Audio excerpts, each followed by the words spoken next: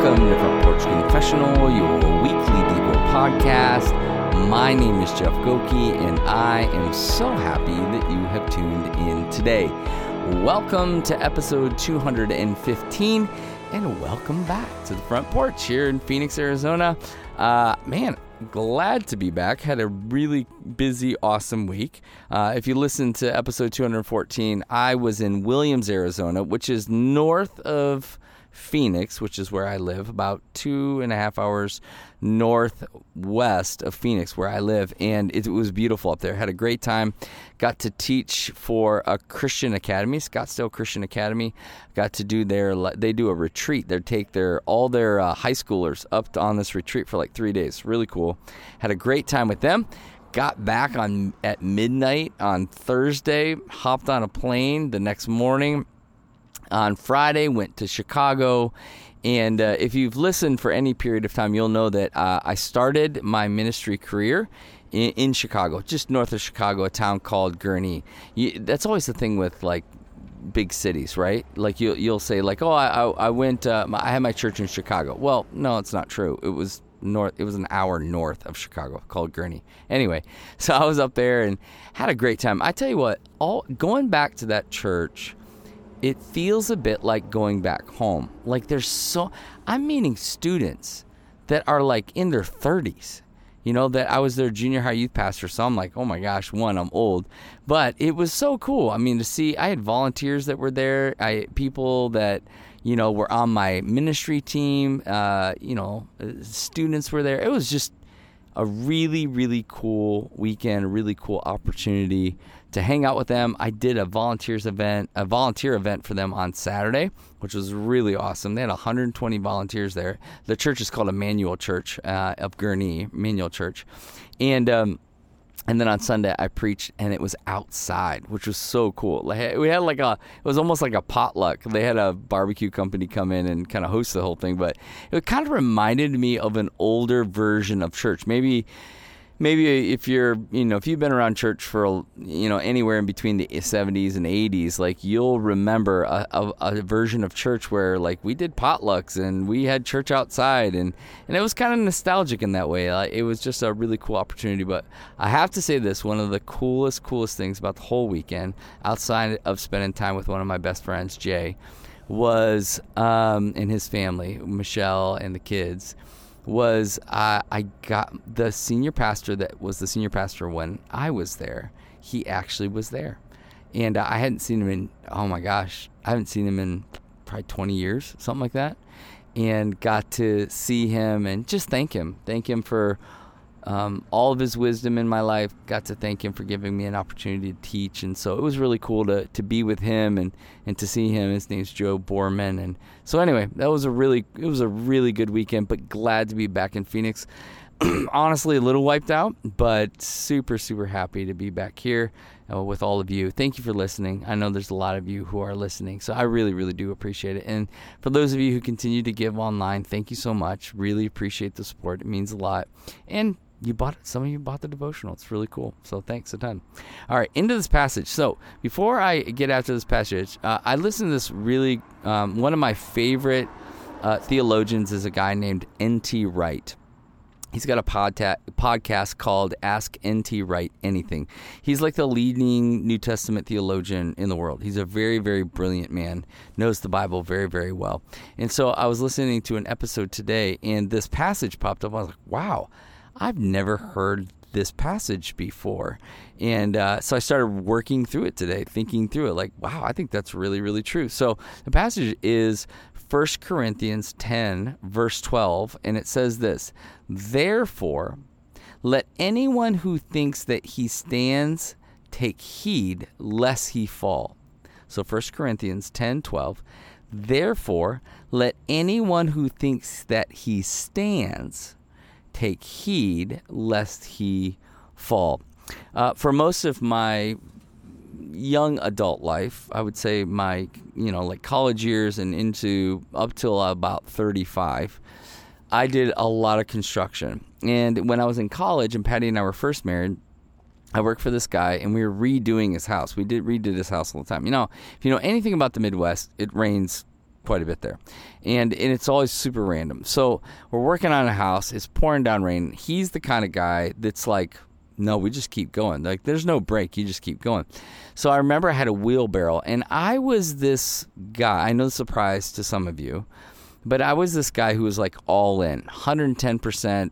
I'm a hard worker. I went after it. I was always going after it. And so he was like, we're going to keep going. I was like, heck yeah, let's do this. And so I piled my wheelbarrow full of, I think it was gravel, and gravel's super heavy. And of course I piled it high because I'm thinking efficiency. I'm going to go fast. And he had kind of built these ramps over the mud. He was like putting pieces of like plywood down and ramps to get up to things. And so I'm like plowing through. I'm going through.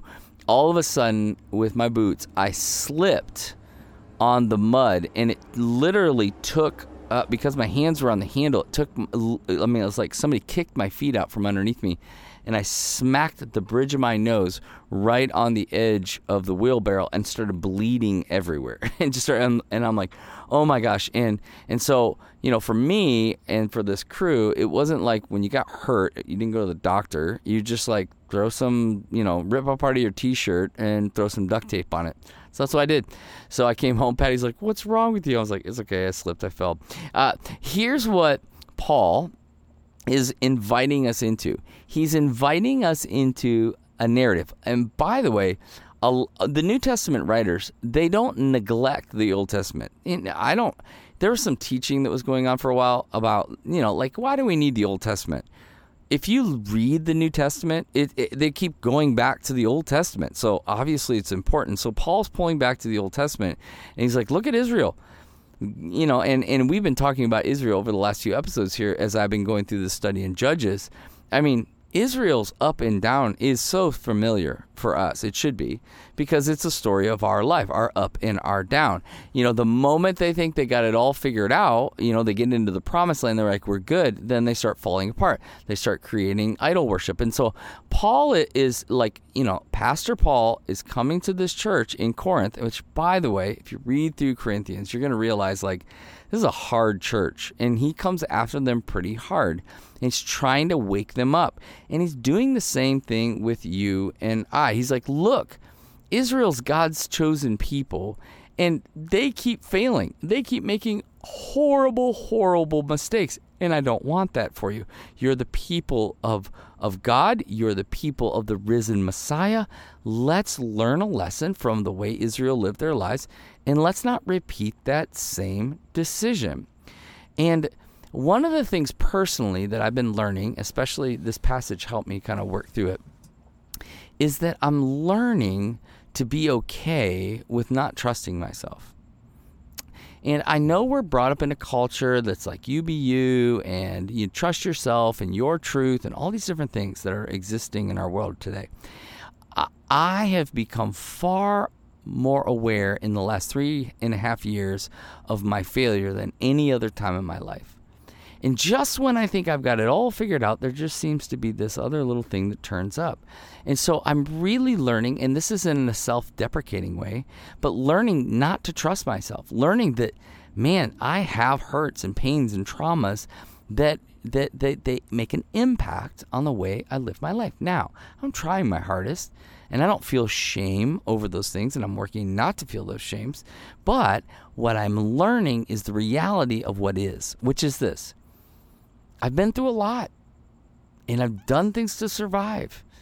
And sometimes, if I'm not careful, if I'm not self-aware, I start hurting people or ruining things and in thinking that I'm fine. This is what Paul's getting after. He's like trying to say to them, like, don't think you got it all figured out. The moment you think you got it all figured out, that's a slippery slope. And he's saying Israel thought they were fine, but look at them. Look how it went. They missed the Messiah. Like, and Paul himself is going like, look, I was a zealot. I murdered Christians. I murdered the people of Yahweh. And I thought I was doing the right thing, like Paul thought he was. He thought it was pleasing to God what he did. He thought that these Christians, these followers of Jesus, were infidels. And so he was going after them aggressively, trying to murder them. And then the Spirit of God, or Jesus, the risen Messiah, meets him on the road. And he has a conversion experience. And so he's trying to bring this truth to them, going like, I know what this is like. I know what this feels like. And the interesting thing for me as a pastor over the last 23 years is watching people be so critical of certain people. Like, I don't know how Bob could have an affair. I don't know how he could have done that. Like if he had just read his more Bible, if he just followed the Lord, that wouldn't have happened, right? And then years later, that same person has an affair over and over. And I think what this passage is trying to help us with, at least what it's helping me with, is this. We are completely, and many times unaware of our sinfulness, of our humanity, right? And this is why Paul's going, I know what it feels like. I know what it feels like to think you're doing the right thing and making the right decisions when in reality you're so far from God. And I would imagine for many of you listening, you resonate with that. There's a time in your life you thought you were doing great and all of a sudden everything fell apart and you're like, what's happening? That's what Paul's getting after. He's going, listen, you are sinful. You are sinful. I feel like we need to hear that more and more. I feel like we need to hear, like, look, we've talked a lot about the grace of God, and it is amazing. But you have to flip that coin over and realize the reason why Jesus came and died and rose again is because we were sinful, and we could not do it on our own. We mocked him on the cross. And to be honest, I've talked about this.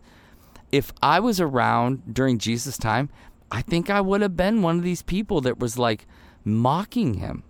And I wish that wasn't true about me, but I think it is. I think I would have been more one of these Pharisees who were so busy trying to do the right thing. And meanwhile, Jesus is trying to say, I'm trying to show you something more. Like Paul. Paul loves God.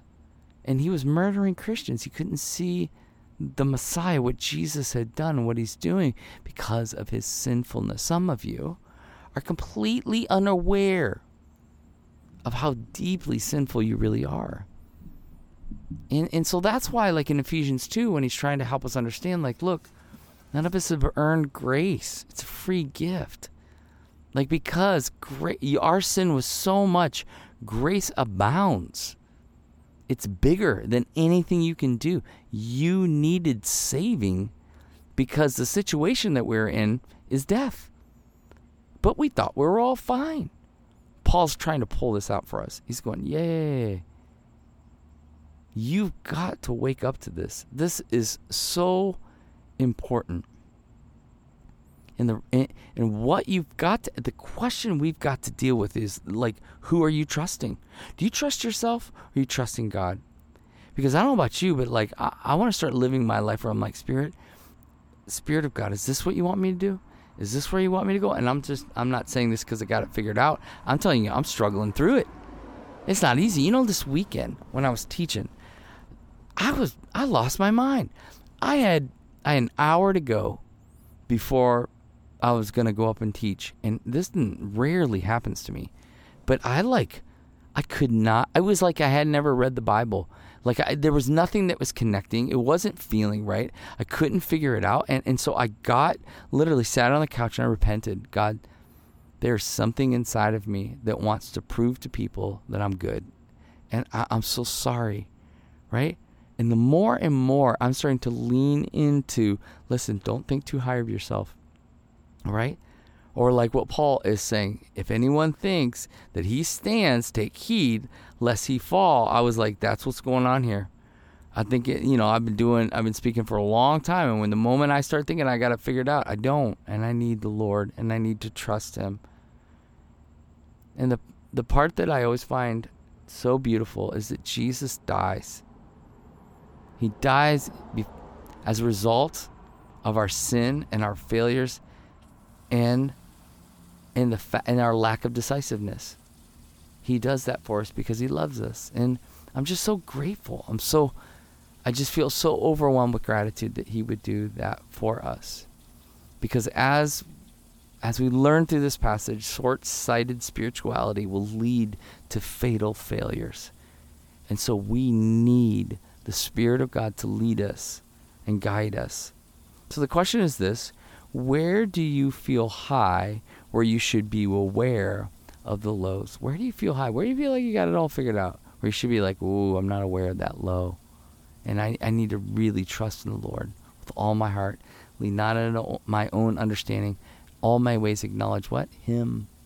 He'll direct my paths. Father, we need you. We ask you as we lean into this truth that your son Paul is teaching us, God, that we would learn and grow and become more like you. So, take a breath, reflect, and believe the God of the universe is near to you in your own heart. Until next time.